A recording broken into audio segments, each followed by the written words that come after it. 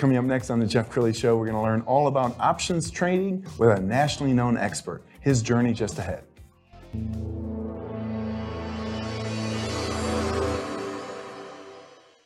Many are predicting that the worst is yet to come, which is unfortunate, said one person here.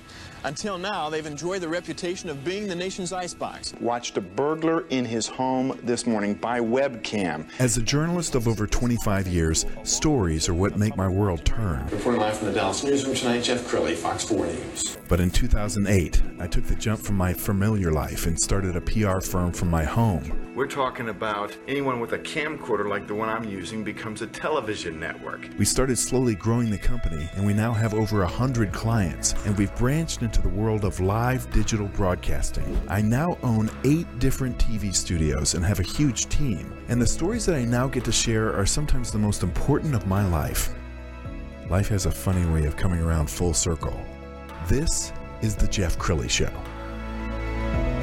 Well, I'm kind of a dummy when it comes to investing. In fact, I would urge you, if I'm going long a stock, you should short the stock, because I've been a failure in the stock market. But I admire the people who are really good at it. And my next guest is Eric Lewis. He is the host of the Weekly Option Podcast. Thanks for coming on the show. Thank you for having me. Yeah. Okay, so let's first talk about your background. Well, where'd you grow up?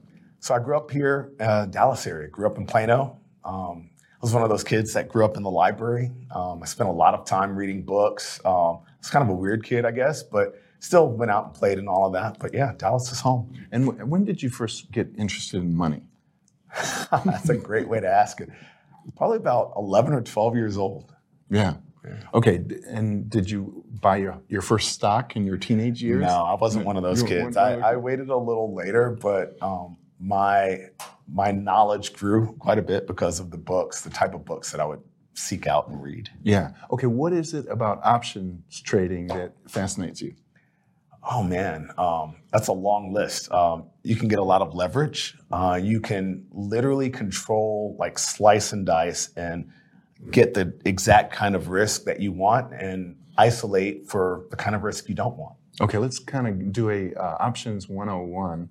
I was telling you before the show, the movie Trading Places with Eddie Murphy. Love that movie. Didn't they have, that was options trading, right? Well, it was futures and options. Yeah. Okay. And what's funny too is I went to Chicago in summer of 2001, about 2 years after I finished college, and trained to become an options trader. And they actually moved me to Philadelphia. So I made my very first options trade ever at the Philadelphia Stock Exchange. No kidding. Didn't really like Philly, which, I guess that's the Dallas fan in me. Sure. But yeah, I traded in Philadelphia. So options 101. Simply put, are these two types of options, call options and put options. One increases in value when the market goes up. The other increases when the market goes down. And that's sort of, that concept alone gets hard for investors to kind of wrap their mind around because most people just buy stock. And when you buy stock, you want the stock to go up in price. With options, I can make money on either side. Right. So for instance, if there's a hurricane outside a country that produces a lot of coffee, you might want to short that stock somehow. Correct. Or, so I had a brief period working for one of the largest commodity trading firms in the world. That hurricane, if it wipes out supply, you might actually decide to buy a call option because you expect supply to decrease. But we won't turn this into a full economics 101. Okay. That's how my mind works. We're gonna go to our library of file footage, if you will, and we're gonna just show some clip art from Wall Street. So how many investors, just broadly speaking, take advantage of options trading? Is it just a small percentage, like less than 5%? Millions. In fact, and I don't know from a percentage basis, but I can tell you that the options market is where the professionals are able to hedge their risk. So banks don't really like risk. They don't want to just buy a stock or support an IPO or something like that. They really do take the time to hedge the risk. Otherwise, there's a possibility of loss, and no one likes to lose money. Sure. Okay, one famous event that we all remember is at the height of COVID, oil went negative. Do you remember that? Yeah. It was like more expensive to get it off the boat than it was just to keep it on the boat. Now, did you take advantage of that? I did not. I was not trading oil at that point, but I have some friends that really wanted to. The challenge is that to take advantage of that, you needed a physical storage facility. That was economics 101 playing out in real life. We always talked about the possibility of a price of an item going negative, but we never really see it. That doesn't normally happen.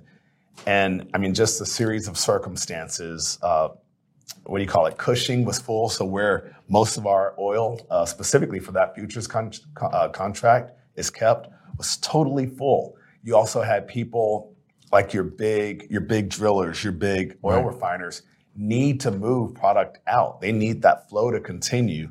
And because it was full, you actually create a scenario where it's worth it for them to pay you to take oil out of there. And that's how the prices end up going negative. So hindsight being 2020, what would the play have been? Oh, the perfect play would have been owning a ship that you could have filled up with oil at a negative price and then turned around a week later and put it back into the market.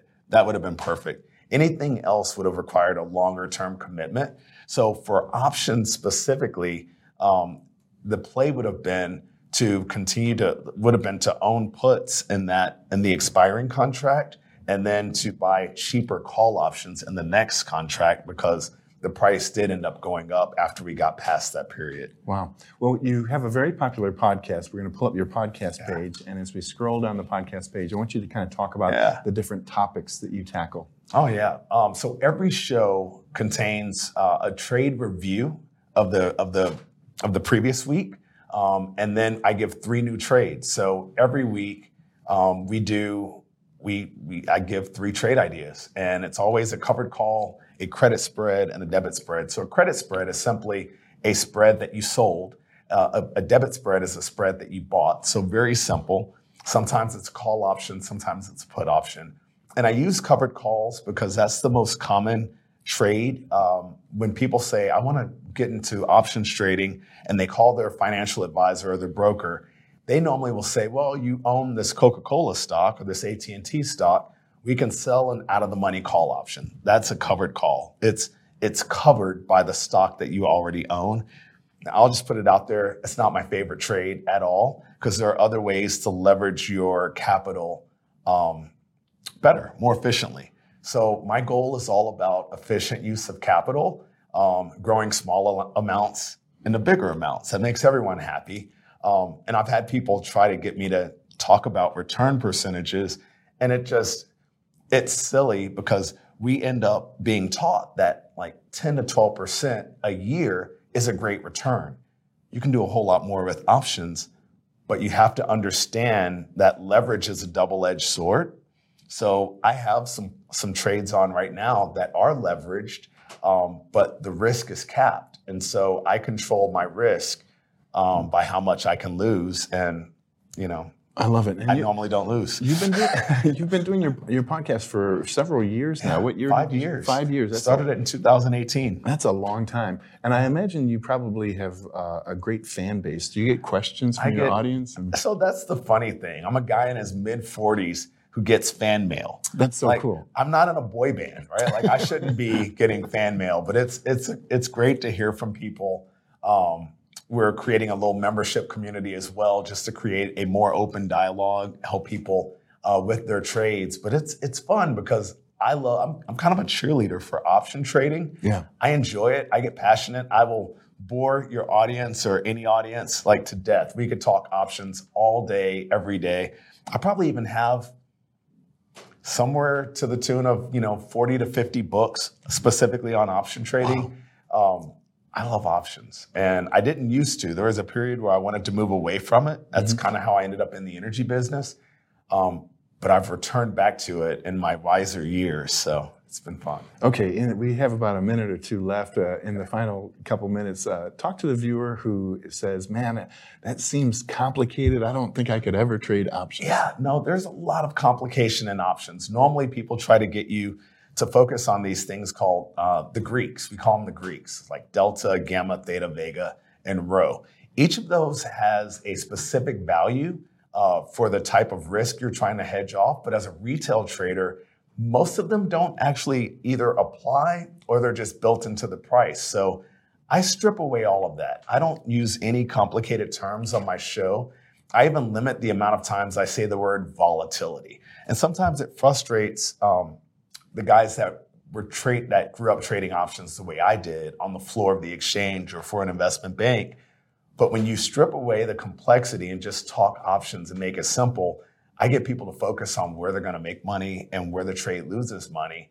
And that makes it super simple because that's what we're here for. So, wow, what a great segment. We're going to have you back. We're going to end with the website, which is theweeklyoption.com. The great Eric Lewis. Thanks for coming on the show. Thank you for having me. You bet. That's it for now. We'll see you next time.